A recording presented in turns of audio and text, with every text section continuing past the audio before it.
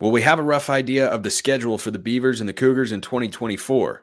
But what about television? You are Locked On Pac-12, your daily podcast on the Pac-12 Conference. It's the Locked On Podcast Network, your team every day.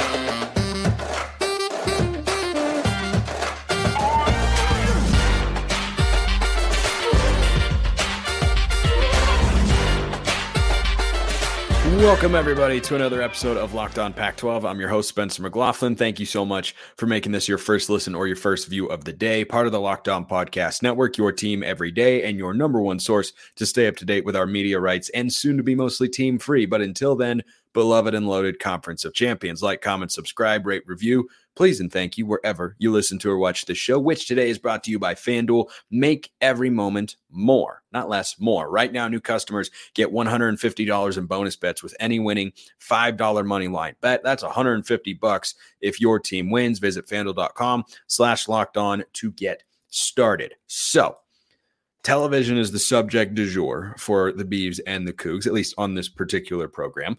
Later, we'll be talking about some, football stuff, but I know this is on a lot of your minds right now, certainly on my mind right now, and I think this is a really interesting thing to talk about and an important one to talk about for Oregon State and Washington State. We have an idea of what their schedule is going to be, right? It's going to be 4 Power 4 teams, one matchup against each other, and then they'll play 6 Mountain West teams and 1 FCS, which is, as I talked about on yesterday's show, a respectable schedule, capable, if you have a really good record, of competing at a high level. But the television component cannot be ignored. So what are their options actually going to be there? Well, this question came in from Katie. YouTube comments and Twitter, always available, by the way. Katie asks, hey, Spencer, talking about Oregon State and Washington State media during the SEC championship, CBS announced that that was the end of their contract. That would be an awesome time slot and TV deal if OSU and Wazoo could be on CBS every Saturday at 12:30 Pacific. Not going to argue with you there. I know you're not in charge of making that decision. Wouldn't it be great if I was? Wouldn't the world be a better place in college football? Not elsewhere, I'm an idiot. But wouldn't it be a better world if I could make those sorts of decisions? Me and Josh Pate. Okay, anyway. So, but it was a cool idea that I thought of when you were talking about all their options. Perhaps there are other deals like that to go along with the a la carte planning. So, just to briefly catch people up to speed if you've been behind on these particular conversations. Oregon State and Washington State do not presently have a media deal that will broadcast and produce the games that they have at home. When they're on the road, they will be playing teams who are in a conference with a media rights deal, and the home team is responsible for the broadcast. So whichever team is at home is responsible for putting the game on television in accordance with whatever media deal they have. Now, this is an interesting conversation because CBS does indeed have a slot available, shall we say, in the new media rights contracts, because as everything got shifted around, the SEC got picked up, but not by CBS, which, by the way, can we all mentally and maybe physically pour one out for the SEC on CBS? I mean, that is the SEC. That is Vern Lundquist, Brad Nessler, Gary Danielson, titans of the industry that I love so very much. I just cannot believe that music is now going to be associated with other conferences. It's kind of wrong. But anyway, could it create an opportunity? In theory, yes. Because as all these media deals were getting announced, and the Big Ten and the SECs and the ACCs is locked in with ESPN almost exclusively, I think, but they've got the CW involved. I'll get to that in just a moment because it could be applicable, kind of, but not really. I look at where CBS is and say, well, do you want to have a game there? Do you want to have a time slot there? And if I'm Oregon State and Washington State, I'm picking up the phone and I'm making them tell me no. It's like when you're going out and you're going big game hunting in the coaching market. You might not be able to get this particular candidate, but you make him tell you no. And so what Oregon State and Washington State are attempting to do right now is market what is going to be, probably 6 or 7 home games each that someplace would want to put on television. Now, for some matchups, that might be kind of challenging. For the matchup between the two of them, that could be kind of appealing.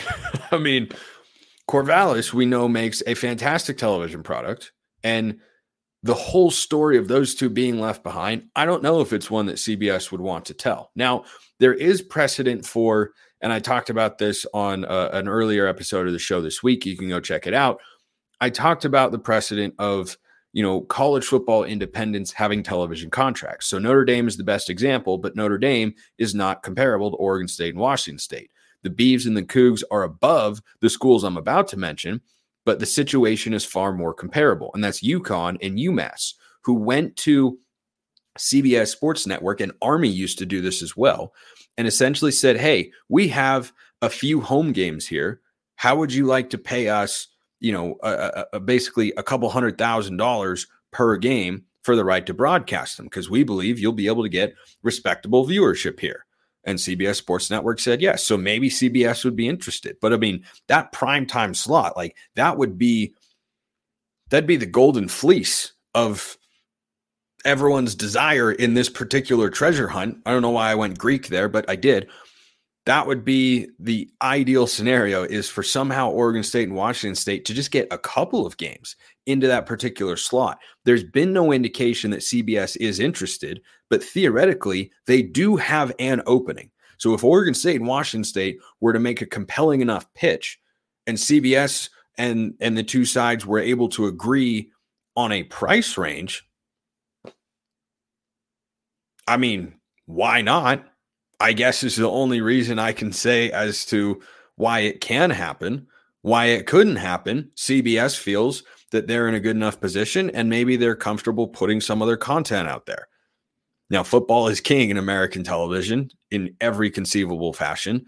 So I don't know why they wouldn't want to be there when they have been historically, and they might not have any other options at that point in time. So I don't think it's likely, but I don't think it's impossible either. Because here's what I think you have to know. You have to know first. What are the games? You've got to be able to call them and say, hey, we will offer you this package of games just between you and me. Or, the three of us, Oregon State, Washington State, and CBS, and say, you'll just pay us and it's not going to be some huge cost for you and whatnot. But I think you have to know what games you are selling them, what matchups you are giving them. So Oregon State and Oregon, for instance, the Ducks originally were going to have a home game against Texas Tech, which would have been broadcast in accordance with the Big Ten media rights deal, right? It would have been on Fox or ESPN. Yeah. Is that the other one? I forgot at this point. It's been so long. But let's say Fox was going to put that game on. Would Fox say, okay, if you're not going to do it, but we were planning to, why don't we go to Oregon State and just have this one game? Maybe. I don't think there's a ton of precedent for two schools being left behind like this and trying to navigate the age of mass media. In fact, I know that there isn't, because the last time you had all this realignment craziness at this level was in the 20th century, and the media landscape looked a heck of a lot different than it does right now. So I feel like that's something that for Oregon State and Washington State, you pick up the phone and say, hey, are you interested here? But first, you have to set your schedule, because that's going to determine the interest level and the price range that you could potentially get from a network or any potential partner. And CBS would not theoretically be the only option, which is where my thought from earlier is going to come back into play about the CW. An earlier thought I've had on many shows is that FanDuel is something you should be aware of. You know why? Because as the weather gets colder, the NFL offers stay hot on FanDuel. Right now, new customers get $150 in bonus bets with any winning $5 money line bet. That's $150 if your team wins. So whichever Pac-12 team you happen to root for, if you feel supremely confident in their ability to win their bowl game this year, you go bet $5 on the money line if you're a new customer, and you get $150 if your team wins. That easy. If you've been thinking about joining FanDuel, there's no better time to get in on the action. The app is super easy to use. It's got a great interface, and there's a wide range of betting options, including spreads, player props, over-unders, and more. So visit FanDuel.com/lockedon and kick off the NFL season and get your college football gambling fix as well. FanDuel, official partner of the NFL. So the thought I had on the CW was that the CW came in to be involved with the ACC this year, and through the next several seasons, they're going to have a select number of games that they're going to broadcast on their networks, both football and men's basketball. I don't remember if women's basketball was a part of it as well, but the actual number only amounted to a couple of football games and a small handful of basketball games literally every year. I think the number is like less than 10 per year over the next several seasons. So if you're Oregon State, Washington State, you know, their athletic director up at Wazoo, Pat Chun, I'm pretty sure it was Pat Chun, said that they're going to be exploring options through the conference. Didn't go great last time, but hey, third time's a charm. Through the conference to try and find media partners for next year. Like I said earlier, I think you have to know the schedule in order to, you know, set a price range and just gauge everyone's interest level to begin with. But certainly Oregon State and Washington State have big enough brands and big enough TV numbers, by the way. At least that's what's been shown over the last several years, to be able to command at least some network that would be interested. Like if you took Oregon State and Washington State, certainly the matchup between those two teams, that is going to garner a bigger number than a bunch of games that will be broadcast on CBS Sports Network or FS1, for instance, in the Mountain West. So I think that there, you know, could be some interest there from a third party. You know, a lot of the ones we talked about all summer long as potential Pac-12 media partners. I think, you know, a really difficult question is both teams are going to have an FCS bye game, right? Which historically would have been on the Pac-12 network. What are you going to do? Like the Pac-12 network, I believe, is just going to go away and everyone's going to be looking for jobs because they're not going to have enough content to put out. Now they do for, you know, this year right here, right now, but next year, just two teams, only a handful of games like that. The math does not add up there. So I think you'd have to look for someone, and I'm not suggesting the CW. I'm just suggesting that is a semi-comparable situation in which you see a television network coming in for a very small package, a very small number of games. You'd have to find someone who'd be interested. And look, maybe that would be CBS.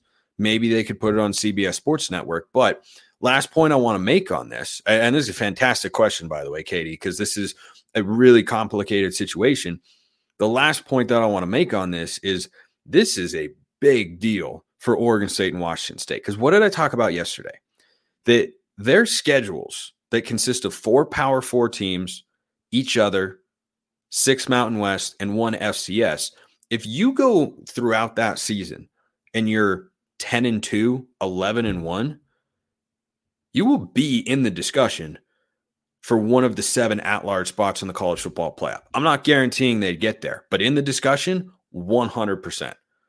I can absolutely see that depending upon who you've beaten and everything like that. But one thing that matters in that particular discussion is if you want to get to that level, people have to be able to watch your games. Branding, perception, all that stuff matters. You got to be able to pass the eye test. You got to be able to get your name out there and get people talking about you. So this is going to be a big component for Oregon State and Washington State as they try to make the best of a horrific situation for 2024 and beyond. And it is not an easy thing to navigate for sure. But I think that's where things kind of sit on the media front right now. There is an opening for CBS, and gosh almighty, if Oregon State, if at the very least, the quote-unquote regular season Pac-2 championship game, whatever you'd want to call it, would be in the CBS primetime slot, that would be a great outcome. But you got to get on TV every chance you get. But games like, you know, against a lower-level Mountain West, if you're at home, or an FCS team, people might be tuned into the radio feeds. I don't know. I really don't know where they're looking there, but I think that's going to be fascinating to follow going forward. So it's a tough situation to be in, and that is continuing to materialize for Oregon State. So Jack Velling, the tight end, is in the transfer portal. So too, along with Jermod McCoy, who got offered by Oregon, which has got to sting a little bit for the Beavs, linebacker Easton Mascarenas-Arnold and his stepbrother Akili Arnold, a safety, are both in the transfer portal. One's a linebacker, one's a safety. One of them had over 100 tackles this year. This is just the reality. I think Oregon State fans, in large part from what I've been able to discern, we're kind of prepared for this sort of stuff, for players to leave. The Aiden Childs and DJ Hughes of the world. Aiden Childs had a crystal ball to Michigan State, and losing guys of that caliber, it's going to make it pretty tough. It's no doubt going to be difficult, which is why the sooner that the two schools can finalize their schedules, give a clear message to recruits and current players as to what they are going to be doing and who they're going to be playing and what sort of level they'll be playing at, I think the better. And when Trent Bray got hired for Oregon State, I said his number one priority was talent retention, and this is why. And so far, Damian Martinez has stuck around, but you've lost a couple of key defensive players, a really good tight end, and both your quarterbacks. That's a pretty big blow to the stomach at this point in time. I think it can get better once this stuff becomes more clear, because I think kids are just trying to capitalize while the portal's hot and while roster slots are available, and having uncertainty right now at this very moment, I think is doing a disservice to Oregon State and Washington State. I mean, they were going to get hurt regardless, but you'd have to imagine that is certainly playing a factor. Now, as for players that could one day be coming into the program in Corvallis or in Pullman, I think this is a name to watch for both of these schools. So neither one right now. If I asked you as a Beav or a Coug, who's your starting quarterback in 2024? You wouldn't be able to say a name with any particular confidence, which is why I continue to bring up names that I see pop up on the transfer portal radar here on the show. And I've got a really fascinating one here today. Brayden Schager, the quarterback from Hawaii. In 2023, in a run and shoot pass heavy offense, he threw for over 3,500 yards. He did have 14 interceptions, playing in all 13 games this year for Hawaii. He threw 26 touchdowns. He led the Rainbow Warriors to a 5-8 record, including 3 of 4 down the stretch. Mountain West was pretty solid this year. And for a Hawaii team that won 3 games the year prior, they're kind of in the midst of a rebuild. And he helped them go 5-8, and they played some really good football over the last month of the season in that conference. Now, was Hawaii great? Was he the greatest quarterback I've ever seen? No, I'm not saying that.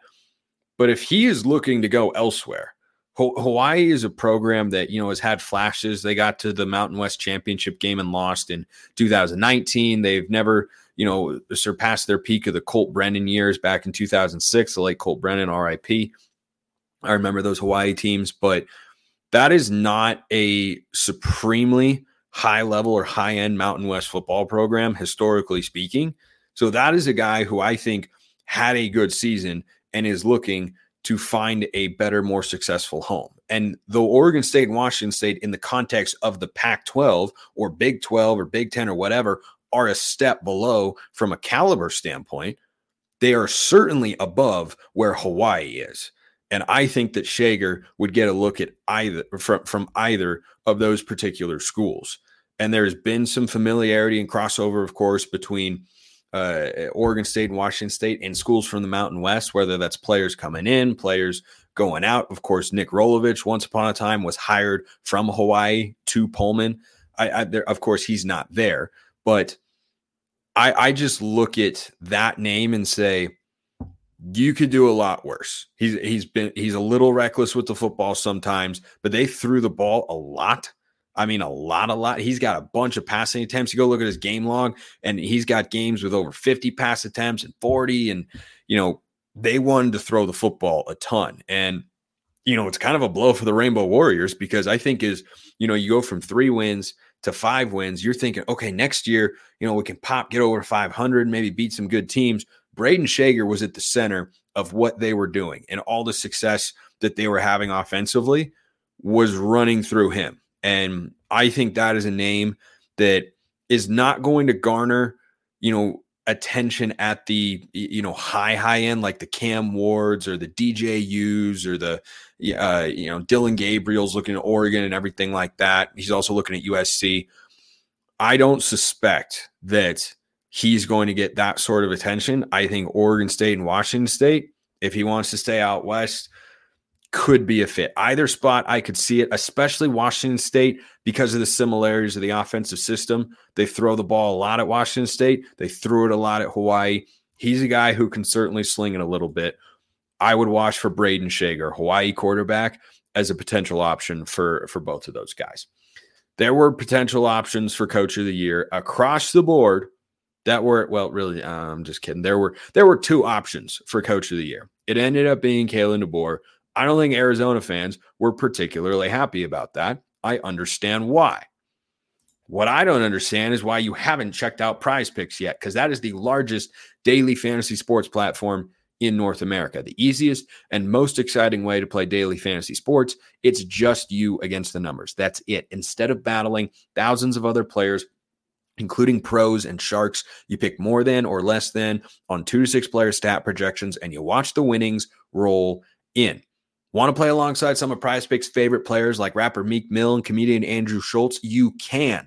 Go find the community plays under the promos tab of the app to view entries from some of the biggest names in the Prize Picks community each week. Prize Picks even offers a reboot policy, so your entries stay in play even if one of your players gets injured. For football and basketball games, if you have a player who exits the game in the first half and does not return in the second, that player is rebooted. And Prize Picks is the only daily fantasy sports platform with an injury insurance policy. Go to prizepicks.com/lockedoncollege. Use code LockedOnCollege for a first deposit match up to $100. That's prizepicks.com/lockedoncollege. Use code LockedOnCollege for a first deposit match up to $100. Prize Picks, daily fantasy sports made easy. Okay, let's wrap up with a couple things. First of all, Laiatu Latu at UCLA was given the Vince Lombardi Award, which is given to the best interior lineman in college football this year. That is so well deserved because that guy is so good. I mean, when I think of the last 12 years in this conference and the most dominant defensive lineman, Laiatu Latu is up there. I'd probably have him. This is off the top of my head, so I apologize if I missed somebody. But if I had to go 4 defensive linemen from the Pac-12 era in the 13 years or the 13 championship games it gave us, I'd go Laiatu Latu. I'd go Kayvon Thibodeau from Oregon, Leonard Williams from USC, probably Vita Vea from Washington. I'm all in on Latu. That guy is just one of the most singularly impactful football players defensively you will ever see. And, you know, it's unfortunate that he wasn't able to play in some big games, you know, beyond a couple of big time regular season showdowns because UCLA's team just like wasn't quite there over the last couple of years because that guy's really, really good. So props to Laiatu Latu. Very, very well deserved. So here's something I want to talk about. So Kalen DeBoer is the Pac-12 Coach of the Year, and Jedd Fisch is not even a co-coach of the year. I think there are some Arizona fans a little peeved by that, given the coaching job that Jedd Fisch has done. However, I'm going to defend Kalen DeBoer being the only Pac-12 Coach of the Year. I'm a huge Jedd Fisch fan. I'd argue that I saw Arizona coming a lot more than other people did this year. In my preseason record predictions, where I went game by game for every team, I said they would beat both Oregon State and Utah in Tucson. I took a little flack for those particular calls. How'd that turn out? We won't go back to my game pick for Utah and Arizona. But anyway, Jedd Fisch did an outstanding job this year. The reason I don't think he was named a co-coach of the year, as Jonathan Smith was a year ago, along with Kalen DeBoer, is that it's coach of the year, not coach of the 2 years. So when people think of Jedd Fisch, they think about how he took over a program in complete and utter disarray. And in year 1, he went 1-11. And in year 2, went 5-7. And right now is 9-3, going to play Oklahoma in the Alamo Bowl with a chance to win his 7th consecutive football game. This guy is a good football coach, and he's got the Pac-12 Freshman of the Year, Noah Fifita, and that didn't surprise a single solitary person. I don't think there was even a debate. I don't know who else you would have voted for in that particular discussion. So I think the reason DeBoer got it is because it's Coach of the Year, not best overall coaching job. Jedd Fisch going from 1-11 to 9-3 in 2 years is ridiculously impressive. And Arizona's win total this year was 4.5. I offered that out and said, that's one of my favorite over-under picks of the season. And I said, it's kind of free money. Yeah, it turns out it would have been, because it would have been an easy over. You would have hit very early in the season. But Arizona is a team that went from 5 wins to 9 wins. That is a great improvement, a fantastic improvement for Jedd Fisch and the Wildcats. I can't wait to watch them in the Alamo Bowl against Oklahoma. If you were talking, however, about the best singular coaching job, the answer is Kalen DeBoer at Washington, because though Fisch has done a marvelous job turning it around, it's coach of the year, not coach of the last 2 years. If it was coach of the last 3 years, I guess, DeBoer would again have a very, very strong case. However, you'd go with Jedd Fisch because Arizona is not as glamorous of a program as Washington is, and he has them playing at a very, very high level. DeBoer just accomplished something that nobody has ever done in the history of this conference, which is now done for football games, which is still a crazy concept and a crazy thing to say out loud. But he did something that nobody had seen before. Think about all the teams, all the years, all the attempts. Nobody had ever done what Washington did this season, and that is go undefeated in conference play. They went undefeated in the regular season, made the college football playoff, beat Oregon twice. He should be the coach of the year. And if you make the argument, Jedd Fisch should be a co-coach of the year, I get it. I just don't agree with it. I think Fisch is just a really, really close second there, because though he did a fantastic job surpassing even my expectations for Arizona this season, which were higher than most, Washington did something that the conference had not seen and will never see, since it is essentially now defunct. So that's where I stand on that particular matter. And I think that they got it right, just giving it to Kalen DeBoer there. So speaking of Washington, how about this? Big Rig U asking a college hoops question. I love college basketball. I watch more of it than most of you probably do. So I'm here for this question. He asks, college basketball is now in full swing. I know. And I know you are a big college basketball fan. Fact check true. Guilty as charged. So after beating UCLA and USC so far this year, Gonzaga now has a 16-game win streak over Pac-12 teams, with a game at the University of Washington on Saturday. What sort of chance do you give Washington to pull the upset at home against number 7 Gonzaga? Also, if Gonzaga beats Washington and extends their Pac-12 win streak to 17, will there be any future Pac-12 teams for Gonzaga to play, or will Gonzaga's Pac-12 win streak be permanently stuck at 17?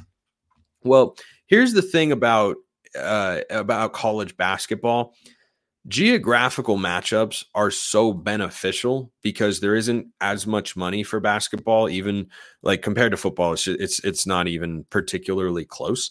But I don't think that Pac-12 teams will stop playing Gonzaga because everyone knows how good they've been, right? By the way, Arizona is the number 1 team in the country right now, for those of you who did not know. But no one's going to stop scheduling Gonzaga because of something they did this year. A team would choose to not schedule Gonzaga because they know what Gonzaga has always been. So that'd be the reason. As for the matchup on Saturday, Washington is 5-3 on the year, and I actually think they're a pretty good team. Their schedule's got a couple of solid performances and wins. So San Diego State, they lost by 3. They did lose by 7 to Nevada. They lost to Colorado State, who's good. Those are all quality losses. It's a term that, triggers some people in the college football world. But they've got a win over Xavier. They've got a win over UC San Diego, and most recently a win over Montana State. Those are all, solid to above average mid-major teams. I'll be honest, I haven't watched Washington this year, but here's what I will say. Mike Hopkins is coaching under a tremendous amount of pressure for this season. If he does not make the NCAA tournament, he will be relieved of his duties. And this game against Gonzaga, which is at home, at the Alaska Airlines Center in Seattle, that is a huge opportunity. I'd expect his team to be ready.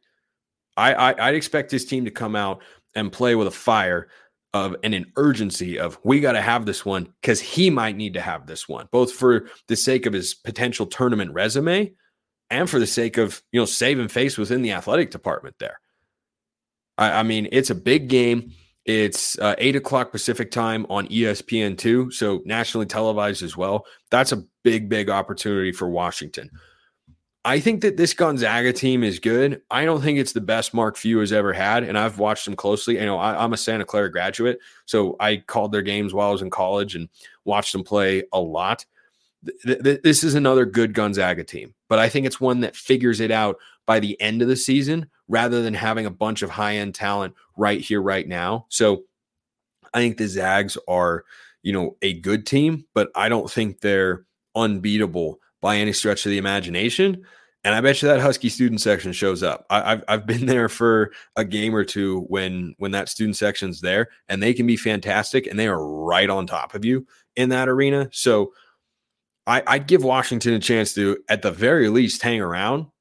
I won't be shocked if they win that game, given the urgency of it. But you're going up against Mark Few. That's always a challenge. Appreciate everyone listening. I'll see you next time. And until then, hope you have a wonderful rest of your day.